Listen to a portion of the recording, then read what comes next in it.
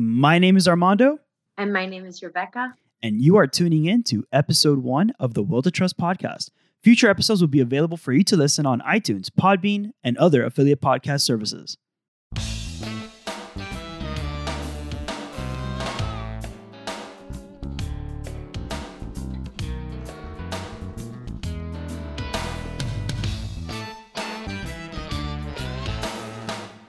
Thank you for joining us. Today is April 15th, 2020, and we have an excellent conversation coming up.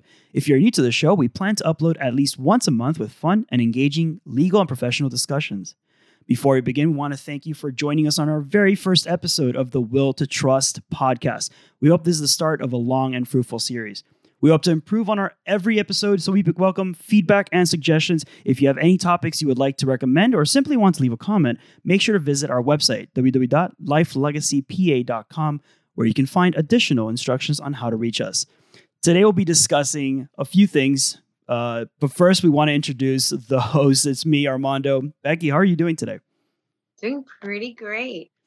So we have quite a few things to discuss today. This first, the stimulus checks. I know everyone's talking about that. It's a really important thing. It's the way a lot of people might be able to pay their rent this month. That's how intense it's getting. Then we'll talk about collaboration, the virtual workspace. A lot of us are working from home. That's an important feature in our life right now. It's predominantly for people who've switched over from physical offices to a virtual workspace for the time being. And then we'll talk about something that I just found out about a few minutes ago. There are considerations of doing professional exams online. Predominantly the LSAT is considering doing an online exam. So we'll talk more about that as we go down the list. But let's start with that stimulus checks. People are actually receiving the money. Rebecca, I actually had no faith that we would be seeing this in April, and we're seeing it. People are reporting that they are receiving their checks, direct deposit straight to their account. People are receiving. There are some issues. We'll talk about the issues, the gaps that people are realizing, especially for students. But for now, it is a promising note. They are receiving money. I think the earliest was Saturday.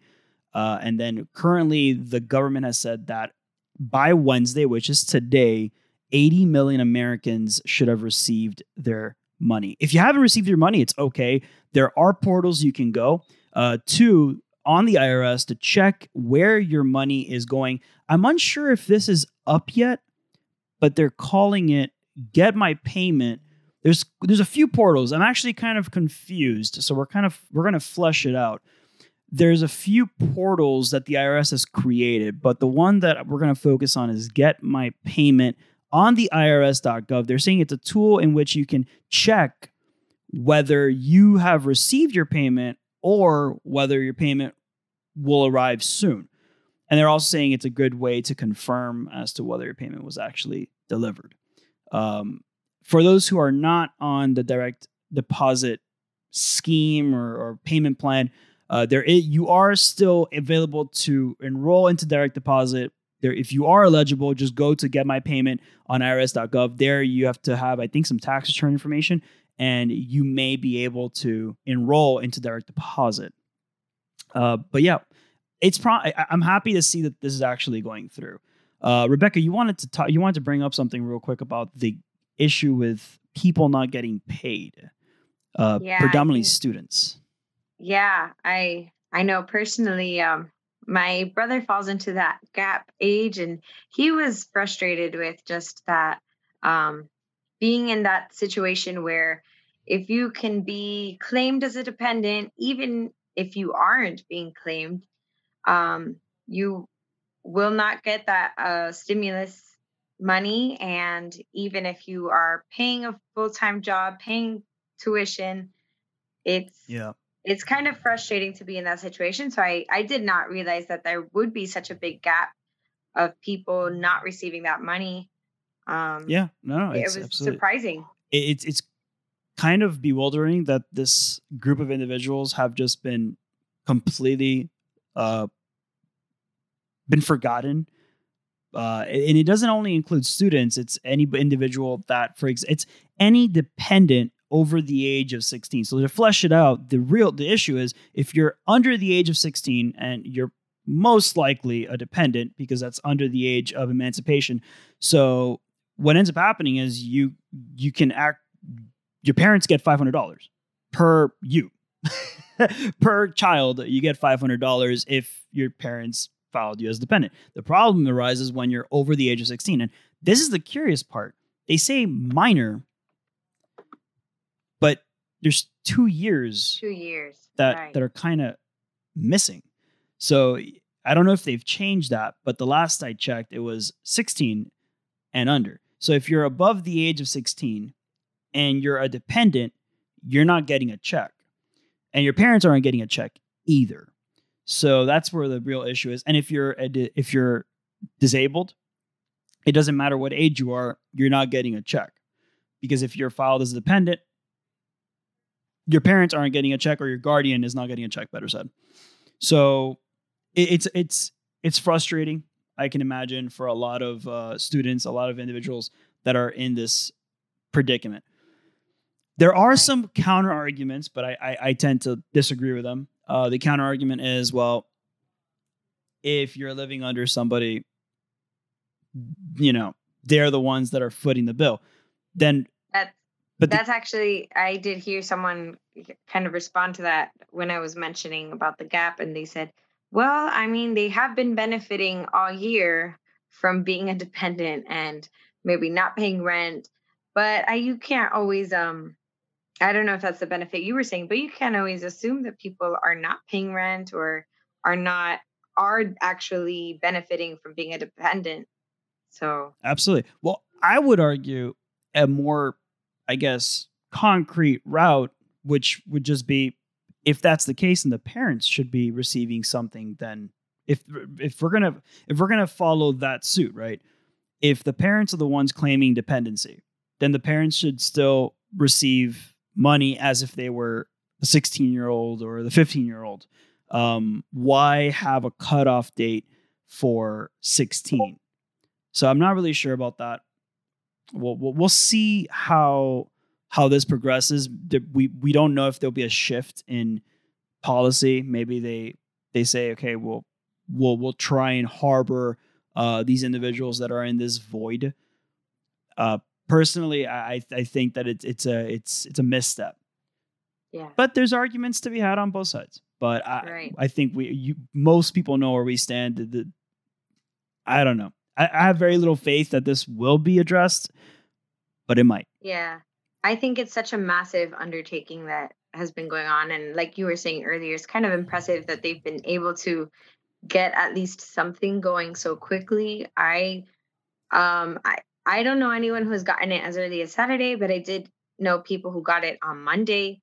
And I have already heard that today, most of my friends and family have already received it. So it is kind of impressive that they have been able to get it out that quickly and have the status checker on their website for those who are curious still. And I'm surprised that there haven't been more mistakes made throughout this process, just because it is such a massive undertaking and it's the government. But I did hear, I don't know if you have heard of it yet, I heard this morning that there was someone who accidentally received $8 million into their account. Yeah, I heard about him. The man that went to the ATM, is that the one? Yeah, he went to withdraw and then he got your current balance is $8 million. So, I mean, that's one heck of a stimulus. And then he called the bank, and the bank was like, no, you're still not rich. Yeah.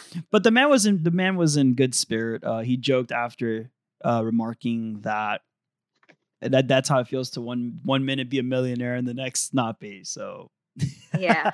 Funny guy. I think that a lot of us would have probably lost a few hairs on that. Can you imagine going to your ATM and seeing $8 million in your account? Right. I think if it were a smaller amount, he may have been a little bit less agreeable. Yeah. Something a little bit closer to the actual amount. But when you see $8 million, you kind of don't even get your hopes up. You already know that that's clearly a mistake. So I'm sure he just joked about it. I hadn't seen his reaction. The real question in it kind of progressing down the stimulus check conversation, the real question that I have is, and I know that it was a $1 trillion deal, like the legislation, the funding required for it was extremely expensive. I'd argue unprecedented in government and in the history of the United States. I don't think it's ever been done. But is it enough?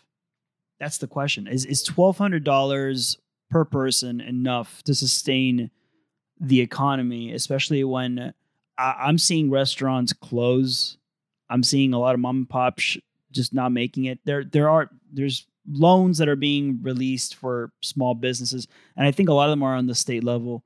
But I don't know. I'm hopeful that maybe this is just enough to kind of kick the economy up, but we'll see. We'll definitely see. And but hopefully by the next time we release the second podcast, we have either answers or more questions about this. Okay, let's move on to a lighter, more fun tone of the conversation. And Rebecca, you and I, this is relatively not necessarily new to us, but because we started this firm about a year ago, we had to kind of develop a virtual workspace fast and efficiently. It's the core of our business. But a lot of people now are learning about this virtual workspace, and whereas before they would go in to work, they would take their car, commute to work, and sit in a cubicle. Now they're finding themselves at home, and thus the birth of collaboration of virtual workspace. People are using software like Zoom. They're using Google Hangouts to communicate with coworkers, and there's some issues that have come up.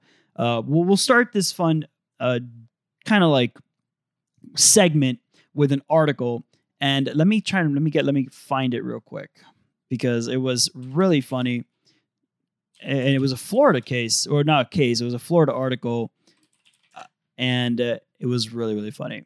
Okay. I think it was The Hill. Zoom.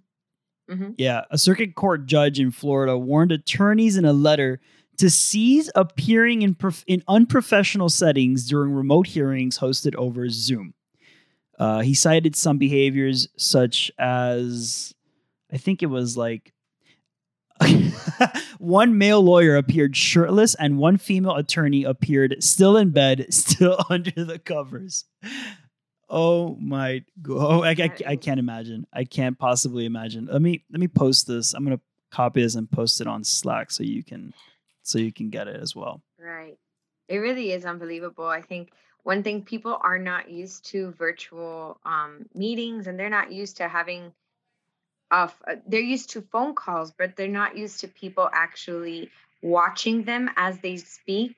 And I've just heard so many stories already. I watched one video that, this poor person, I don't know if she thought she paused the video, but she took her phone, walked across her house, walked into her bathroom, put the phone across from her, and actually started to go to the bathroom. And her coworkers were just in shock. And I don't know how else you would react to that, but it's just one of these things that people need to adjust to, having the camera faced to them while they're at home. It's such a weird feeling, it's such a weird thought, but you need to bring that professionalism with you to your house. Yeah, I think it's like a disconnect between staring at a computer with people behind it as opposed to walking into the office. It's a mental thing, I suppose, where people just feel like they're more, I'm not saying invisible. I don't know. I personally, maybe this is something that I've been used to as somebody who's gamed, live streamed before. You tend to be a little more conscientious of what you do in front of the camera, but it's very interesting to see people who are not accustomed to it and how they react. But it's funny. At least look at at worst, it does chuckle a laugh. I know that there are even in my own workspace, I have seen some things that I'm like, whoa. Not to say who, not to say when. It's not this firm, but I've seen it in Mhm. my household, where I'll glance over the screen and like people are like dressed not even remotely professional. And we don't have to Right. be dressed in suits. We don't have to be dressed like we're going to court, but shirts help. A shirt's nice. Shirts are good. Yes. Yes. You could. I'm sure a lot of people would be okay with even a T-shirt, a graphic Right. T-shirt, a graphic one. It could be a funny rock and roll band T-shirt, and I think people would be okay with it. Um, and it's bizarre. It's really bizarre to see how these can happen. Um, Right. I don't I know. think people don't expect you to be dressed up fully in um, button downs or wearing ties, but they do expect you. I think it's so crazy to think that people don't think that they need to be wearing a shirt. And that's actually that article is not the first place I heard that. I have heard other people who are taking virtual learning classes, and they have also seen that students who are there without a shirt, and they'll just walk around their houses cooking or doing something like that. And I think it's just the lack of eye contact, or thinking that people aren't going to see you. I Like you said, thinking that they're invisible or something. It's interesting to see how people's minds work. Yeah. Well, let's discuss. I guess we can kind of chime into this conversation from a what have we done to not only improve our attitude and behavior in this virtual space, but also how have we coped with it? It's not easy. We're not saying it's easy, and we're not saying that people who are accustomed to a physical brick and mortar office style setup to just convert over to a virtual workspace and everything's good. And there is some habit changing that needs to be done. For me personally, when it comes to just maintaining a professional attitude, is when I sit down, I try to know that I am in, and this might sound really obvious, but I guess it's not if people are taking their Zoom meetings into the bathroom, but have a virtual workspace that's kind of like set up, and then know where that virtual workspace is in your home, and treat that virtual workspace from whatever time you usually work to whatever time you stop working. Treat it as workspace. It's not time for you to go and do things that would otherwise be inappropriate in an office setting. I thought this would be obvious, but it's not. And for one, I see people kind of like moving around. I think a lot of the ones that I've seen, and I hate to say it, it's usually on social media that I see this, because people are posting, they're posting what they're seeing on their Zooms on social media, which is a whole other different conversation to begin with. Don't post your professional Zoom meetings on social media. Hmm. We'll talk about that in a sec. But like I said, having a physical setup, don't walk around with your laptop. I think it adds to and it's not only you, it's if you're living with a household of kids, maybe a spouse that's also working from home, it creates also an issue where you don't know where the camera's pointing. So you could be walking around, you could be perfectly dressed fine, but then out comes your husband or your wife, disrobed because they just came out of the shower, and you just let the whole Zoom meeting in on that experience. Right. So be conscientious of that. Also know where your laptop is pointing. And I'm assuming it's laptops. Know where your laptop is pointing. If I would recommend, if you're sitting in a Zoom meeting, have your camera facing towards a wall. So if you're sitting, have behind you some sort of wall that you can control what's there. Don't have it open to the back of your house. And it's not only for the purposes of protecting the Zoom meeting from seeing things it's also the fact that I think anybody else in the house would feel like they're intruding if they walk by that area. You're restricting a large portion of the house to that. Now, if you live by yourself, this means absolutely nothing, but then it's all on you. Then it's all on you not to take your laptop into the bathroom. Right. If you have any tips on that, by all means. Well, I'm going to shift it just a little bit, but just talking about what we've kind of learned having to do Zoom meetings. I think for me personally, and it's something that as a Hispanic in South Florida, I have a bad habit of tending to maybe be too quick to speak and speak over people or overlap. And that's a habit that I've been trying to break anyways. It's something that really isn't a great habit anyways, but I think Zoom has really helped me break that because you cannot really um, talk over someone on Zoom and still hear them. I think in person, you can almost have two conversations going at once. But on Zoom or anything online, you have to be very patient, wait for someone to finish their complete thought and before you can chime in. And it's also just kind of difficult when you have more than two people um, taking turns speaking. I'd say just be patient and don't give up trying to chime into your conversations. Because I have Absolutely. seen that too in big groups where they're like, okay, I've tried to speak 3 times, somebody always beats me to it.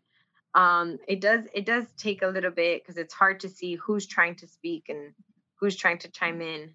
But it's taught me some patience there. I think that's an excellent point. And one of the biggest hurdles that I've heard from people who are transitioning into a virtual workspace and using live stream software like Zoom or Google Hangouts is their inability to really communicate with each other.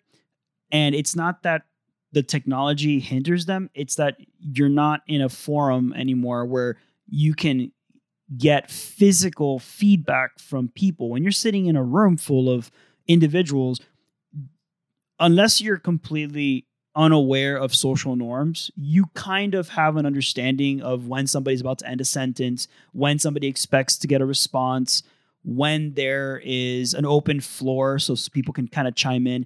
It's a different feel when you're handling a conversation over the internet, over such a dry medium. It's very difficult to get these feedback. It's very difficult to get the organic movement of a conversation. So even people who would normally be very, very good at communicating their thoughts in a physical location may have that issue, like you said, where you're talking over others, where maybe a sentence gets delayed and you're trying to respond, but the person hasn't heard you. A lot of this hardware that we use, microphones, and they have kind of like almost like a noise gate. And what that does is if you speak, your microphone will lower itself. Your headphones will understand that your microphone is on, and they'll kind of like coordinate with each other so that the audio doesn't feed back into the conversation. It's a very cool system. And what that ends up doing is you might not hear people talking when you're talking and vice versa, and it causes that confusion. With that said, there are ways to mitigate it. You've brought up great points. Just being aware that that's a possibility, that you're missing out. You're kind of talking over people, that you're again, it's not a person thing. I really think it's just being used to the medium. My best tip for this would be talk slow, talk with some sort of indication that you're about to end. So kind of like when you're done, ask a question, say that you're finished. Don't necessarily just kind of leave it hanging, because then you're going to have multiple people try and answer. And this is really, really evident when you have multiple like groups of people. If you're having a one-on-one like we are, it's way easier to just kind of mitigate that by pausing and waiting for the person to speak. But if you're in a group of people and you're talking and then you stop and then you have Joe and Jin, they try to respond to your question together, then they don't know who's going to then who takes the floor. Another recommendation that I have is maybe potentially having a person as host they can then kind of lead the conversation. So once one person talks, then they're removed from the floor, quote unquote, and then somebody else comes onto the floor, and it's all coordinated by the leader of the chat. Again, it comes up. It really comes down to the group that you're working with, how close you are to them. I've seen Zoom meetings of up to like 100 people, and it just completely boggles me. And I know a lot of them are more like presentation styles, where you have one person talking and then you have like a question segment. But some of them have not been that organized. Some of the Zoom meetings that I've seen have been just pretty much groups of people talking to each other, and I'm not really understanding how they're listening to each other, because then you have other groups of people talking to each other, and it's like audio all over the place. But for the most part, keep these in mind when you're in a Zoom meeting or Hangouts or any sort of audio live stream that you're partaking for your job. Is there anything else you'd like to add? Because I mean, I think we could be here for hours talking about this. There's just so much to talk about when it comes to virtual workspaces. Right. No, I think you can. We've hit those main things that pop up. There definitely is lots of little details that you can talk about these live stream platforms. But besides that, I mean, just be professional, be patient. Definitely, the host was a great tip. I think I've taken part of one of those, a few of those really large Zoom meetings, and the ones that have a host who's just on it, muting people who shouldn't be speaking, or who have a lot of noise coming into their microphones. Those are the meetings that go the smoothest. Having that host to just, even if they're not the person speaking, if just having that person who's ready to mute and unmute people. Absolutely. The mute button is so important on those meetings. Absolutely. And with that said, I kind of forgot to bring up that if you are partaking in one of these meetings, be conscientious of what is going through your microphone. And I'm not saying that in like a inappropriate sense. I'm saying like just generally speaking, like if you have kids in the background, if you have maybe like another spouse that's in a call, on a phone call, or they're loud, you don't have to really effectively tell them to be quiet. You could just mute yourself, but make sure to mute yourself.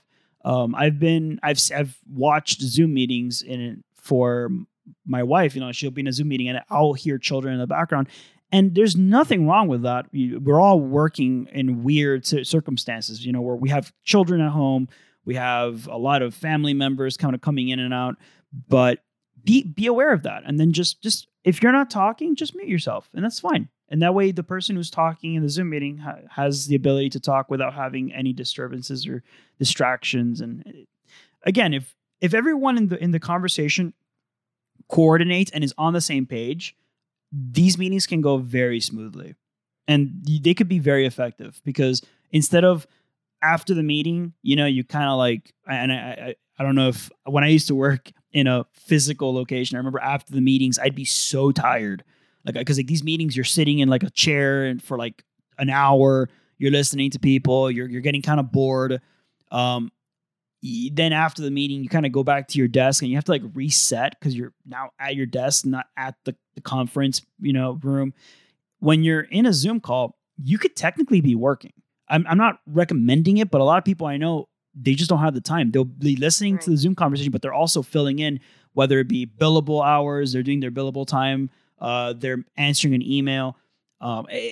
Unfortunately, we live in a time and age where multitasking it's almost a necessity. It's just, nobody expects you to be doing just one thing.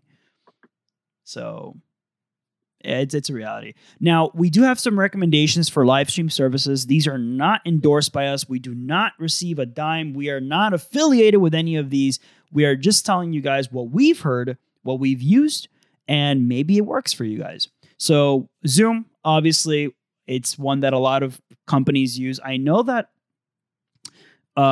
they've kind of come into the limelight a little bit with some security issues. So we're just going to bring that up. There have been some issues with Zoom pertaining to whether it be password security.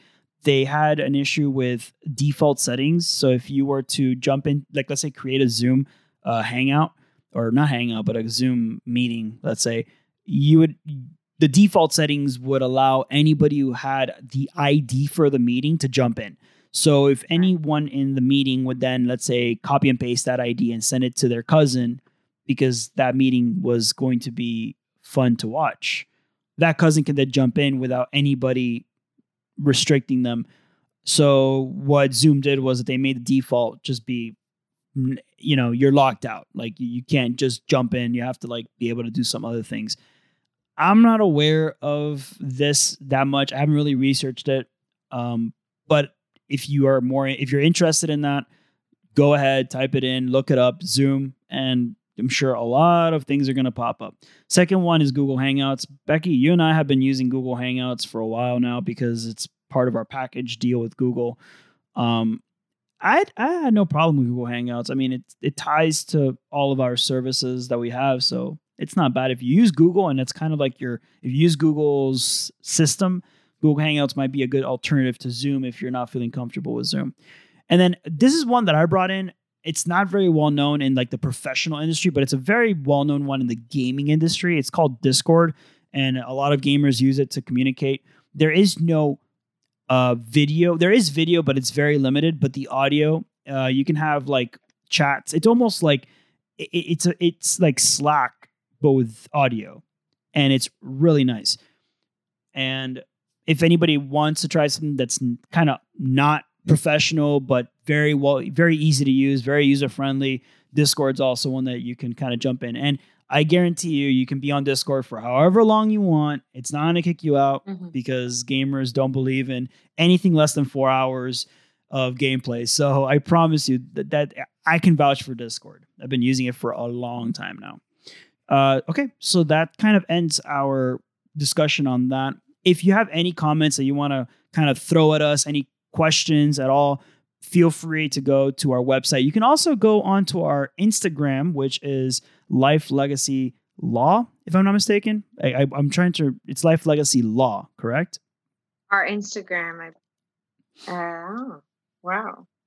You see, it's crazy how I stopped What myself. really throws me off, it is Life Legacy Law. Okay. I think what tends to throw me off with Instagram is that sometimes you have to get creative with those handles, even if you can have your name on. But the handle is Life Legacy Law. You are correct. Okay, there we go. So it's Life Legacy Law. We'll put all of these links in the description, the notes below. But Life Legacy Law on Instagram. You can leave any comments you want on our posts. We'll have one dedicated post to promoting this podcast. So if you want to leave any questions there, by all means, and we'll try and either respond directly to you, or if we get enough inquiries on one topic, we might actually just talk about it on the next podcast. So make sure to don't feel shy. Just leave a comment. If you want to leave it in a more, private manner, you could always go to our website, and we'll have a portal there where it's dedicated just for the podcast inquiries, and you'll be able to fill in any questions or comments you have there. Okay. So the final thing that we're going to talk about today, and it's actually something that we have not discussed prior to this conversation. I'm actually really excited to get into this. Becky, do you want to kind of lead the charge on this one? Right.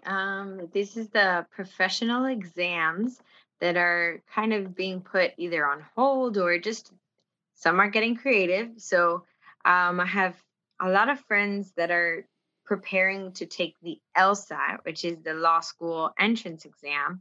And they have announced that they won't be having the April LSAT in person, but they are going to start giving a remotely proctored online version of the LSAT. And they're calling it LSAT Flex. I haven't looked so much into it, but I was just impressed that so quickly they were able to say, hey, we're going to take this test and give it to you online. LSAT Flex. LSAT Flex. Yeah. So I'm looking it up right now. I'm very interested in this. What the date was. I think that they said it's going to be in May when they're going to write. So in light of COVID's emergency, they're introducing this in the second half of May for those who registered for the April test.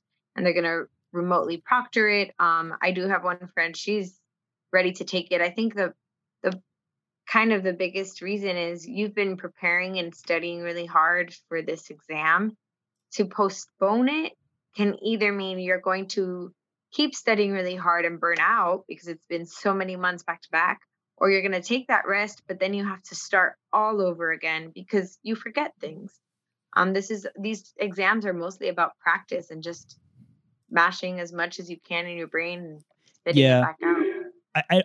I don't think I took the LSAT twice, and I'm pretty sure that when I took the exam, like that, we study for these exams so that the second we take the exam, we have the most possible knowledge in our head.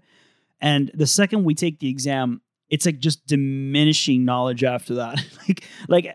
I know that like a week after I took the exam, I had like probably a third of the knowledge I had the day I took it. So I can understand why if you're practicing for these exams and then there's a postponement or a cancellation of the exam, it completely sets off your studying schedule, and it really may effectively nullify it and it Right. didn't matter, and that can hurt a lot of test takers.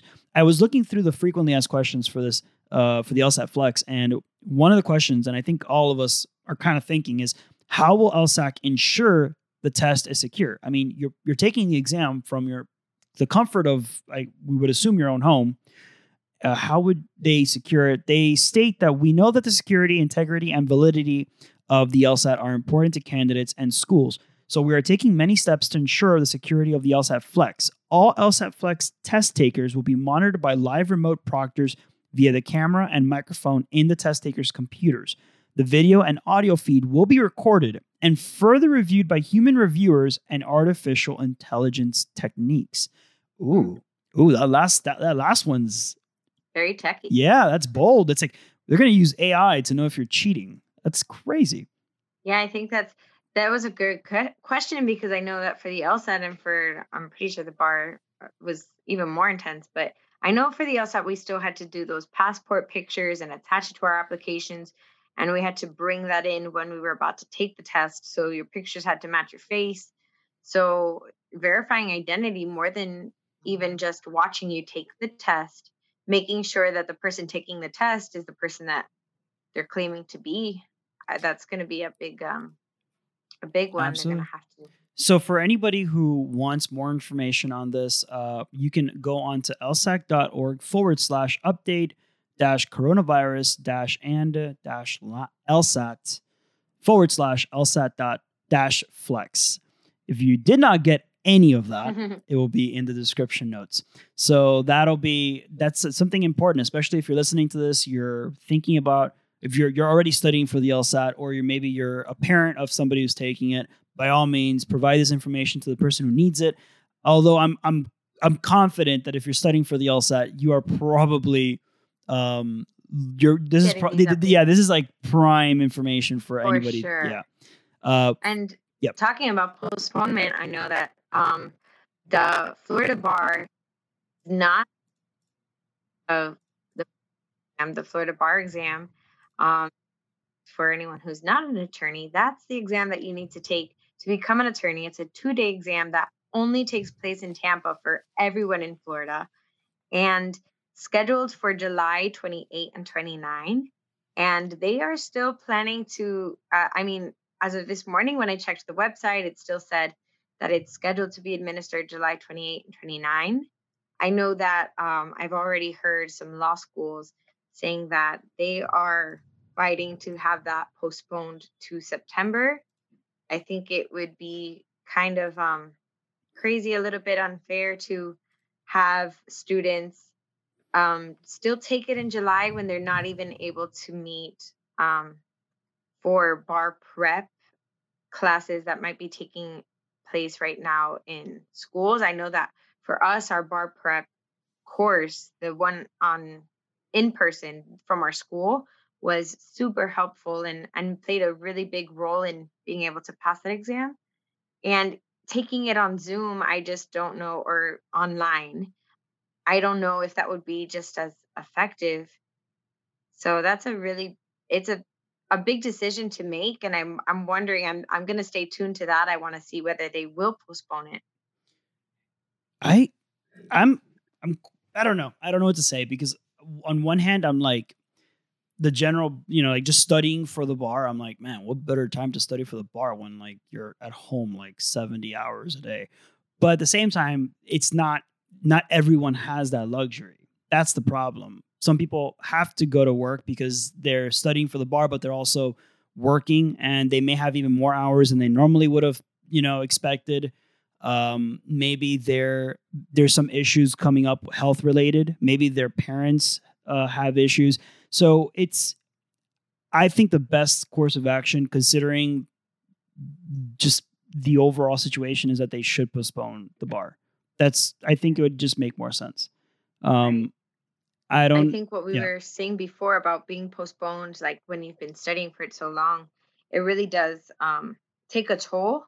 But I know that for the friends that I have that are still in law school or getting prepared for that exam, they were saying how they are still having to do now their final tests and everything. I know that 3L year was not as difficult as the rest of law school, but there's still papers to be turned in and exams to study for.